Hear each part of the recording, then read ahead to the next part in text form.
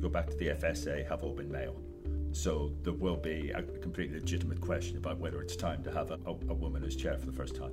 I do think it's one of those areas where there's scope for well-intended regulation to go badly wrong.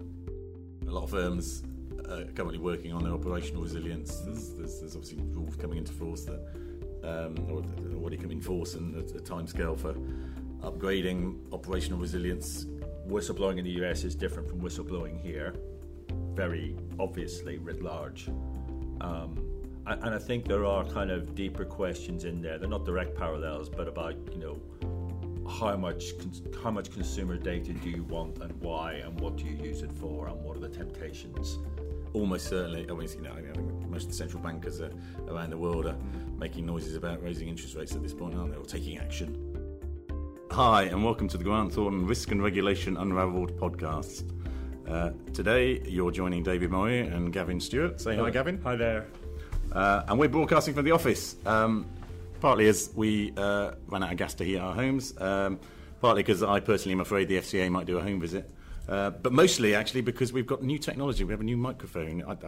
Looking at it, waiting down the desk in front of me, I can't help but feel we're going to be channeling our inner Mariah Carey or Dolby Sound. Yes, today we are going professional. And like any professionals, we're going to be trying to address the big questions in regulation. So for those that haven't joined us before, this is our monthly walkthrough of the headlines from the world of financial services regulation. We take a look back at what's happened over the last month or so, and we try and take a look forward at what we expect to happen, and what some of the major questions and challenges facing regulators are. We try and ask the big questions, and we try and answer them. Figure out what the regulators are doing, what they might do in the future, and what that might mean for all of us who work in the financial services industry. Possibly retraining as an HGV driver might be one option. Anyway, with that as the overview of what we're going to cover, Gavin, when we sat together last month, we were talking about all the good things we expected, the interesting things we expected to come out of the regulators over the next month or so, and I think we've probably been a bit disappointed in terms of the pace of activity. So, future of regulation from the Treasury, regulatory initiatives grid from the FCA. No, they're the big ones, aren't they? Yeah, they're still waiting. Yes, and I don't know whether, the future regulatory framework proposals from the Treasury, it could be anything from government timetabling to pressure of work at the Treasury, or it could be that they're debating with the regulators particular points. I mean, that's certainly part of what happened in the run up to FSMA 2012. There might be some of that going on, but it is late, and I think the question now is whether it comes out as part of the budget proposals. The budget announcement next week, and what sort of consultation period there is, because if it's 3 months, that then takes you beyond Christmas, and you're in a slightly different legislative world, and it's going to be a huge piece of legislation to get through anyway. Mm-hmm. Okay, so we remain in waiting for that. Not to say that there hasn't been plenty of news emanating around regulators, particularly the FCA, which has been garnering headlines around, staff bonuses being altered, changed, reduced, depending on who you listen to. Possible unionisation. I think gone, actually, staff bonuses. Ouch. Possible unionisation of the workforce. Mm-hmm. There's certainly other changes we're aware of from a sort of, in terms of organisational structure, job families, etc. Reduction or removal of certain legacy allowances. So quite a lot of change going on that seems to be affecting the mood of the troops at the FCA. And reading alongside that of staff shortages, which is potentially not unrelated. Yeah, there's quite a lot to unpick. I think the first thing is that aside from closing the defined benefit scheme, the legacy one, in 2011, I think it was, there's not really been much change to terms and conditions since about the mid-2000s, right. 2005, 2006, something like that. And some of the stuff like the manager's allowance goes back to the start of the FSA in 98. So, I don't think there's an argument that it's not high time the whole thing was looked at. What I'm missing at the moment is what sort of organisation they want the FCA to be in the future. So when the FSA was created, and then the FCA after that, there was a pretty deliberate decision to pitch it somewhere between the public and private sector, and to have a reasonable exchange of staff with the industry backwards and forwards. And that was all quite deliberate. And it's worked well at some times, less well at others. But I don't see, and obviously the bonus, performance pay was part of that. And I don't really see what sort of organisation they want to come out at the end of this. And post-COVID and everything, there must be a bit of a risk that actually you hemorrhage a bit more than you want, and the wrong sort of people. Yes, potentially. I mean, obviously, we've spoken before about FCA transformation and the broad goals of that. I mean, Nico Arati, the CEO of FCA, gave his Mansion House speech a couple of weeks ago, didn't he? And was reiterating a lot of those themes: data-driven, agile, some of the stuff around being aggressive. That's my word rather than his, but pushing the boundaries of the legislative and regulatory framework in order to achieve faster outcomes, better outcomes. So, but a lot of that tells you about his view on what the style, so some of the key dynamics of the regulator would be. It doesn't tell you anything about staff structures and no, and I think there are some quite big challenges. Most obviously pulling supervision and policy together. I mean, there's lots of different cultural things. There's lots of overlaps and underlaps, and sorting all that out will be a big deal. Yeah. I mean, I think the other thing is I haven't got my head around where the resources to do all the things in the Mansion House speech and the business plan and transformation and so on, where they all come from. And from the outset, it looks like there's quite a lot of double, even triple counting in places. And you can improve efficiency, but that typically means, if you're talking private sector, that will be, doing things faster, putting things together and, processing them quicker. In a regulatory world, you don't get the P&L payback for that. What you do get is the risk of some small things slipping through the cracks. And in the private sector, that's offset by the gains. In a regulator, those are the things that come back to bite you and have you up in front of the TSC 6 months later. Which we've seen plenty of. Yeah. Yes, I mean, I don't think I'm talking out of turn. Obviously, we have clients who are seeing a relatively, or seem to be experiencing a relative sort of slowdown in responsiveness from the FCA and sort of the BAU interactions. I mean, it'd be amazing if there wasn't. No, quite. And I don't think that's a surprise to anyone. I suppose the questions are, does it are there going to be more problems coming out before things get better? Assuming things get better, are we in that stage of the transformation curve where things could deteriorate further before we start to see improvements? Only time will tell. I get related FCA news. Charles Randall, the chair of the FCA over the last few years, has announced his stepping away, retiring from the role a year early. Now, you mentioned, I think about 6 months ago, that in some of his public pronouncements, he was starting to sound a little bit past tense. Yeah, he made a speech back in April, which I thought sounded quite valedictory and sort of, that talked in the past tense about the contribution he would be seen to have made. And I think I wrote on Monday that he'd said an awful lot more in the TSC meeting before that speech than he did in the one the month after. And he's made other important speeches since, but I'd be surprised if this hadn't been in the works for 6 months or so. And hopefully the wheels, at least informally, are turning, although it's obviously a public appointment, so you would assume it needs to be properly advertised. I suppose my overriding thing is that it's just an awful lot of senior turnover again, and the FSA and now the FCA has suffered, I don't think is too strong a word, has suffered from that ever since it came into being. If you compare it to the bank, there's far less stability at the top. Yes. And that because you have a CEO and a chair, you rarely get people together for more than 2 years. Yeah.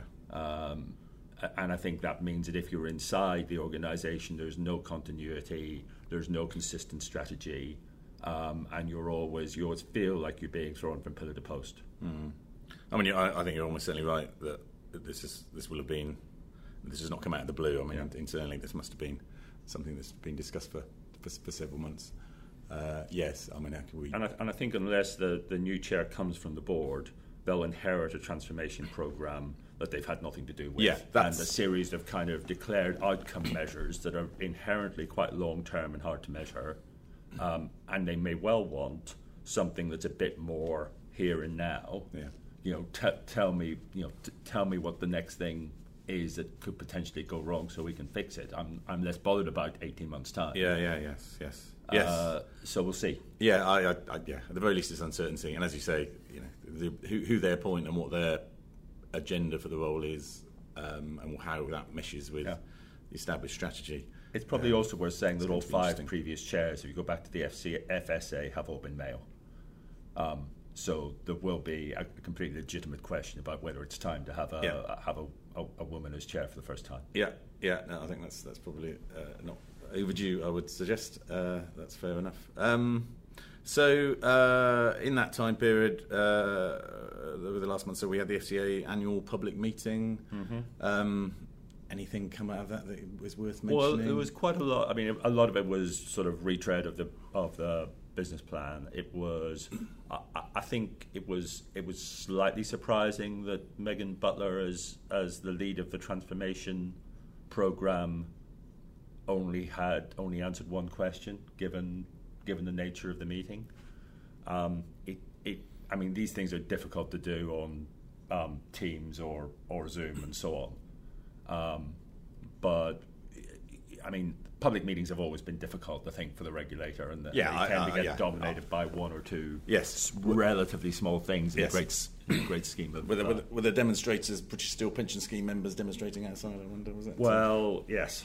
So that's an unhappy. Well, let's segue to as we've been covering some of the things that the FCA have been in the news for. A bit more proactively. They've done a couple of things around pensions. One less exciting probably is there's a consultation now between it and a joint approach announced between it and the pensions regulator around assessing value for money for defined contribution pension schemes, which is a sort of step on from the defined benefit framework that already exists. That shows, illustrates the collaboration, the working together, the joint strategy, which I think was announced 2 or 3 years ago between the TPR and the FCA. I say it shows that. I mean, I think that's then put into test by other things that are going on. So the FCA wrote to several hundred British Steel Pension Scheme members, advising them that because of the high risk of unsuitability around the advice they received, they should get a letter of complaint into the financial ombudsman pronto. Yes, I'm always really. I'm quite sceptical about a sort of complaints-led strategy. I kind of saw it with mortgage endowments 20 odd years ago, and then obviously with PPI, and they're much, that the scale of those is much bigger in terms of the number of people, and the start date, again, went back many years. Whereas decades. With British Steel pensioners, you're talking 2016. 2015, 2016. So it is different, but it's still putting an awful lot of responsibility on the consumer themselves to complain, an awful lot of responsibility on the FSCS and the Ombudsman, and indeed the people liquidating firms that have subsequently gone bust. And you might well end up with uneven outcomes. It could take longer than you think. The FCA, of course, is on the hook for this particular problem, whereas the other two it inherited. That's true. Yes, that's true. So that's different. Yes. As well on the downside. So what do you make of calls? So the alternative is to have something like the Pensions Review Division, exactly. Which they had, and some people are calling for 20 that, years ago. FCA, you should sort this out. Yeah, I mean that was a real impact on the early FSA because it was 250 people as a kind of bubble inside the organisation, who then had to be subsumed. And actually, I think that was a positive in the end, but it had its downsides, which is why they went to the complaints. Part of the reason they went to the kind of complaints-led scheme for Mortgage and Diamonds. None of this is perfect because it's because you've got the problem to start with, and it's bigger than you'd like. But I am nervous about the complaints-led approach. Yes, none of them are perfect. But I suppose does the FCA's FSA's historic experience around running its own redress operation essentially mean that it's never going to go down that route again? I guess time will tell. I do notice you're only right. Obviously the numbers of people impacted are much smaller, although some of the amounts of money involved are very, very significant. I know. You say it's a big deal. It is. Yes. It's arguably more important. I think it is more important. I think than the Mortgage and Diamond stuff as a kind of an individual investment, because you have fewer choices and it's potentially a bigger amount of money for you.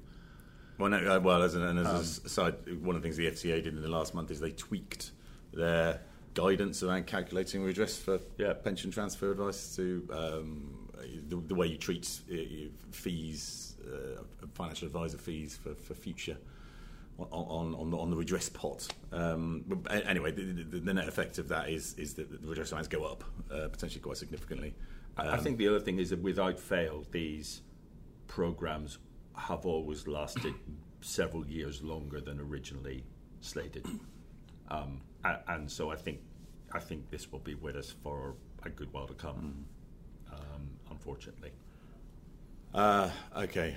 What else did the FCA do? Oh, well, they wrote to firms about the remote working and their expectations for the regulatory compliance in that environment, and it raised the possibility of doing home visits. Which I joked about when I was doing my introduction. All options on the table. Exactly, all options are on the table, including doing home visits. So if you're listening to this podcast and you get a knock on the door, my advice is to hide under the bed. Yeah. I saw that as a kind of a holding response, and I think what they'll do is they'll look and see which firms do it well and which don't, and try and work out why, and then build up good practice along the way. And because they have the enormous advantage of being able to do comparative analysis, which no one else really has. Yes. So they'll learn an awful lot from that, probably quite quickly. But I also think you'll see a kind of a default of which jobs really need to be done in the office and which ones is it reasonable for people to do at home without any great kind of compliance risk involved. So what do you think the realistic likelihood of anyone getting a home visit is? Oh, very high. But very small sample, just to show that everything's on the table. Oh, that's a good point. Yes, it will happen at some point. Okay, yes. Well, in that case, I'm definitely staying under the bed for the next month. Because if you don't use it, people won't. No, that's true. That was my response when I saw that. I thought that's never going to happen. So but at some point, well almost certainly it will happen. Okay. Let's rattle through the other bits of news in the month. NatWest pled guilty in a criminal case around AML failures, historic AML failures. I think given the scale and profile of the case, I wasn't surprised, because I don't think the FCA would have taken it if that wasn't a likely outcome. No. So I think the issue now is what sort of discount did they get given the nature of it, and then is it a one-off, or is it a new, more aggressive, more financial crime aggressive regulator? Yes, and if the latter, where do they get the resource from again? Yes, well, so because that's what I found myself thinking. So last night, as I was sitting on my sofa hiding from the FCA, Twitter told me that the FCA have piled on with the other international regulators on a fining Credit Suisse for financial crime failings, basically in relation to lending to Mozambique. It sounds like a good case. Apparently a couple of CS bankers took a $50 million kickback to make the loans and things. So I haven't read all the detail, but it was ever again a reminder that I'm in the wrong job. So that's clearly financial crime related. We've got the Pandora Papers knocking around, the latest tranche of that. So at the very least, I'm sitting here thinking, well, we're gonna see more rhetoric about financial crime from the regulator. I mean, not that it's ever gone away, but you expect to hear more rhetoric. I think the big question is the one you raised. There is will we actually see a a meaningful tilt in terms of supervision activity. I just think to do it consistently, you need probably a differently organised, bigger and better kind of geared up enforcement function than the regulator has wanted to date. Yeah. If you're going to start taking this sort of scale of case routinely, because the alternative is that you stop a whole load of other things in order to do this well. Yeah. It's hard to say how. If the aspiration is to take on more legal risk as a regulator, and that seems to translate into potentially more enforcement investigations across the board. It's hard to see how that necessarily fits with a stronger focus on financial crime. Obviously, that'd be part of it, but it'd also be a distraction from it. Yeah, and I think there's also questions about sort of due diligence of opening up London markets to more global companies, which have, has got the FSA and FCA in trouble in the past. Yeah. And in that whole kind of due diligence around kind of governance and provenance of funds and so on. Yeah. And doing that right. On the flip side of financial crime, there are more stories this month, and it was a new story last month when we spoke, and there's been a bit more follow-up this month about banks and other financial firms de-risking their portfolios or their client base from an AML point of view, seeming to have unintended consequences for potentially vulnerable customers who find themselves unable to answer the right questions or interact in the right ways and getting hoofed out of. I think it's a classic unintended consequence, and I think it also has potential for the vulnerable customers' guidance generally, where it becomes onerous and costly to do things in a way that is compliant, and so firms make let's call it a pragmatic decision, not to de-risk. And in a different world, you saw it a little bit with Retail Distribution Review 10 years ago, and the major high street banks withdrawing from giving advice, offering advice. Absolutely, to, from the retail absolutely. Retail customers. Completely abandoned it for a number of years. So I think it's watch this space really, but I do think it's one of those areas where there's scope for well-intended regulation to go badly wrong. Other things that happened in the month, Facebook went down. Not that that's kind of business critical for firms, but it was another example of a large outage across quasi IT infrastructure. Quite interesting, though, isn't it? I mean, the sort of the scale of it. If that had been a high street bank, there would be hell to pay, wouldn't there? So it's just worth reflecting that a lot of firms are currently working on their operational resilience. There's obviously rules coming into force that already come in force, and a timescale for upgrading operational resilience analysis and capability. Something like this happening is kind of a reminder of when you're plugged. They did have a cloud. bad week that week, Facebook, didn't they? Yes, they had a whistleblower, didn't they? It was Frances Haugen, the whistleblower. Yes, gave testimony. I think she's over. Must be next week. She's over in the UK, talking to a select committee. I think. Oh, okay. But I think again there's a reflection of whistleblowing in the US is different from whistleblowing here, very obviously writ large. And I think there are kind of deeper questions in there. They're not direct parallels, but about how much consumer data do you want, and why, and what do you use it for, and what are the temptations, and how do you keep it properly ethical? Because we do have this kind of default that more information, again coming back to the vulnerable customer thing, more information about the consumer is a good thing. Absolutely, yes. But actually, it's not. There are things that can go wrong. Yes. With that. Yeah. I thought it was really interesting, all that stuff. So let's look forward to what we think we can expect over the next. Well, let's do the run up to Christmas since the mince pies are well and truly on the supermarket shelves. In fact, I guess all the HGV drivers must be delivering mince pies at this point because there doesn't seem to be a shortage there. So, we might get the future regulatory framework from the Treasury. Yep. Like we were expecting this last month. We're, I think, obliged to get our regulatory initiatives grid because they've undertaken to publish them twice a year. So last year they came out in May and September, which is why we're kind of waiting a bit. Do you think there's going to be any slippage? Anything slipping on there? I'm beginning to wonder. Yeah. We're in a world of.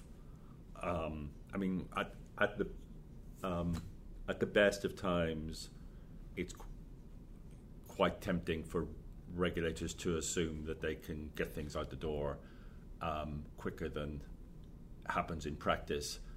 Not least because you end up thinking, all this resource we can use for my piece of work, but actually, as we were saying earlier, that can be double, triple bid. Yeah. So there's that, and then you throw in COVID, and you throw in the transformation stuff, and so on, and then you think the FCA in particular, I think, is almost certainly will almost certainly end up pushing back anything that it can. Yeah, no, I'm trying to. It's kind of reading the mood music. I mean, there were still speeches being made and CPs issued around LIBOR.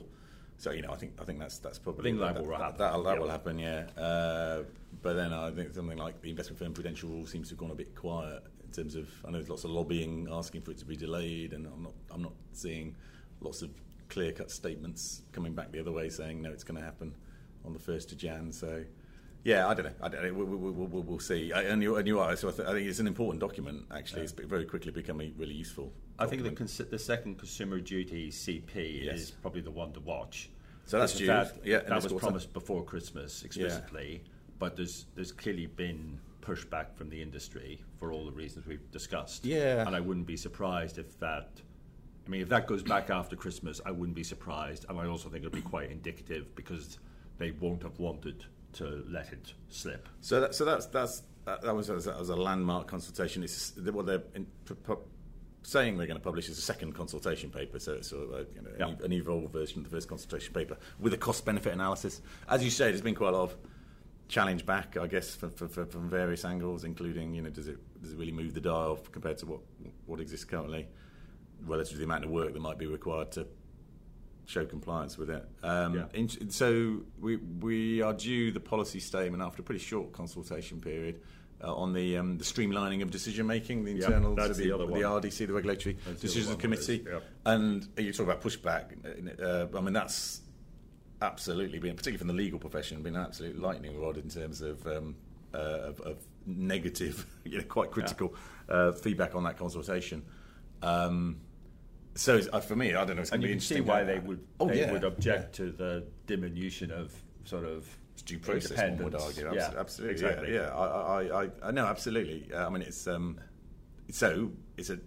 we have what I expect to be almost universally negative feedback coming from the consulted parties. What does that mean? Does the FCA just? So I think there's a really interesting coming together of those two things where there's clearly been pushback, but the FCA has hung its hat on it, on both of them. Yeah. And at the same time, you've got the future regulatory framework proposals, a big part of which will be about enhanced accountability for regulators.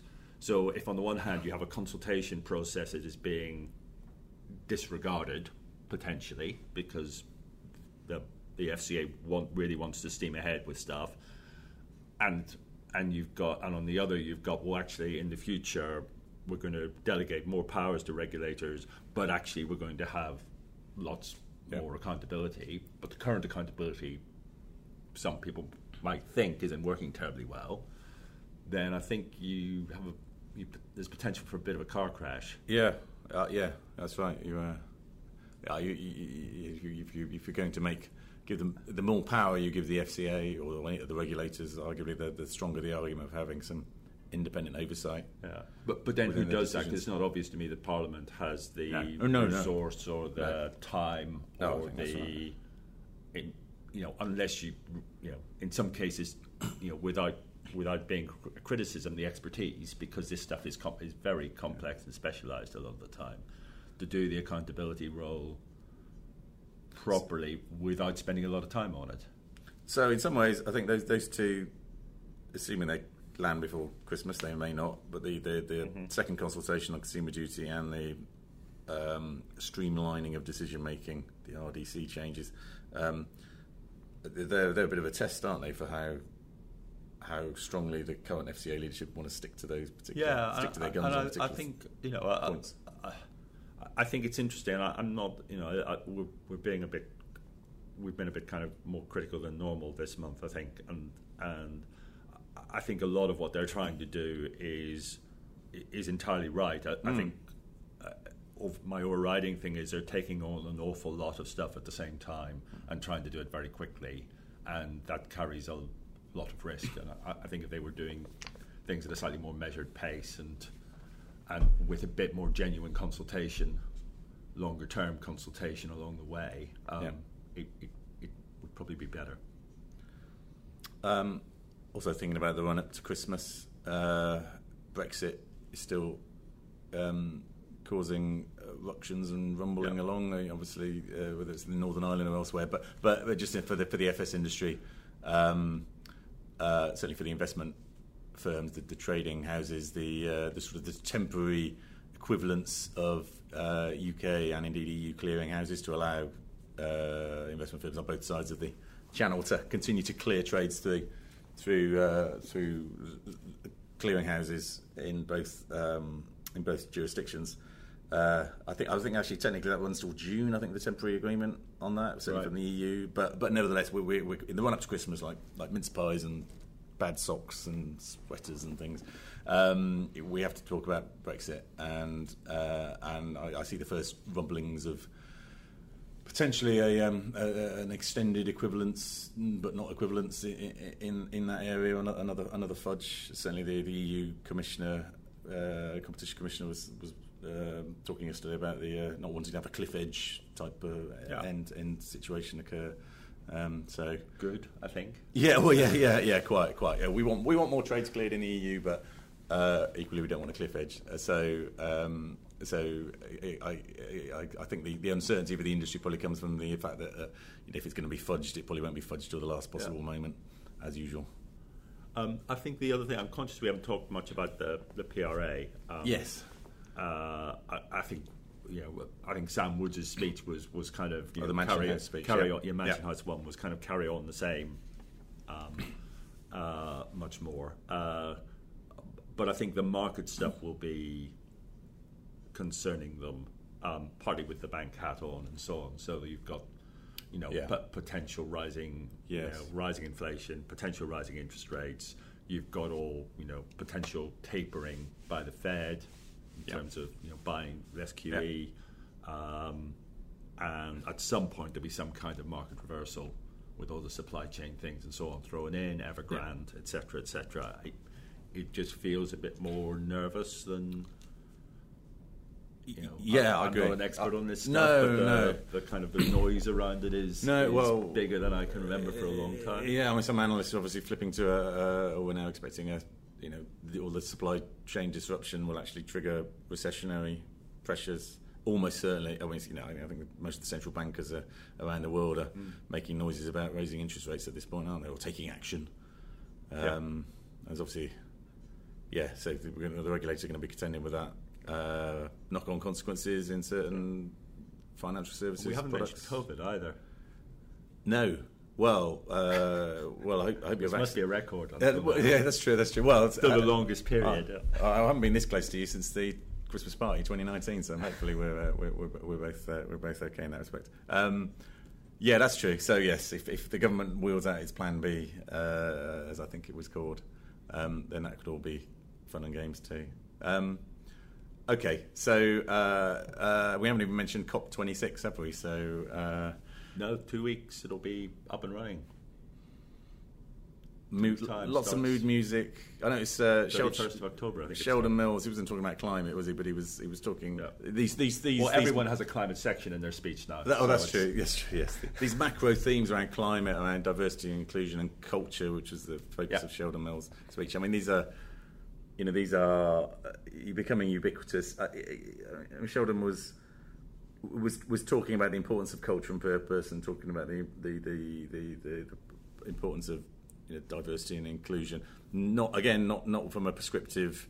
We're going to require you to do X and Y, recognising there will be different cultures, etc. But my takeaway from all that is it seems like there's a standard set of questions that the regulators. I don't think it's just the FCA will expect regulated firms to be able to answer about their culture, about their purpose, about what they're doing around diversity and inclusion. So a non-answer there is probably not not something that's going to endear you to the regulator moving forward. Yeah, but I don't know. I carry the scars from previous, largely FSA attempts to do this, a little bit FCA as well at the start, and I just think it's really hard to measure culture, and I think it's more of a trying to. I think you can. There's a reasonable correlation with other signs of what's a kind of a inverted commas good firm, as opposed to one that's likely to cause problems and not be compliant. But I think it's pretty hard to prove causation. Yeah. To put it mildly, and it's pretty hard to describe what good really looks like across the board. Yes.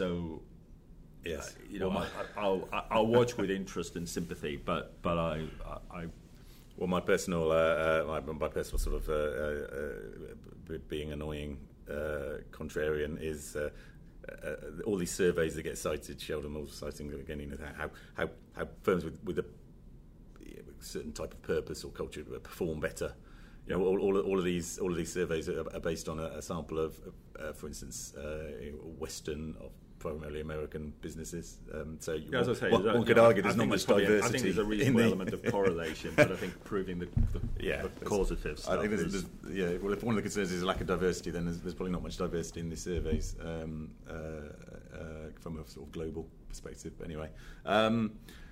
Mutter. I know. We probably should bring things to a close there. Hopefully, we'll have a lot more to talk about next month. I'd like to thank everyone who's joined us for the podcast today for listening in.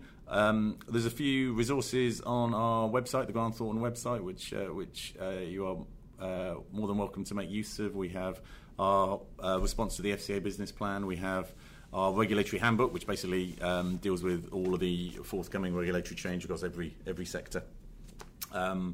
And we also have a regulatory newsletter that is produced weekly that you can subscribe to on our website, as you can subscribe to this podcast on Apple Podcasts, Spotify, Google Podcasts, Amazon and others, I believe. So thank you again. I look forward to speaking. All good bookshops, yes. I look forward to joining you next month. With Gavin and I will be talking again about what has happened in the wild and wacky world of regulation. Thank you.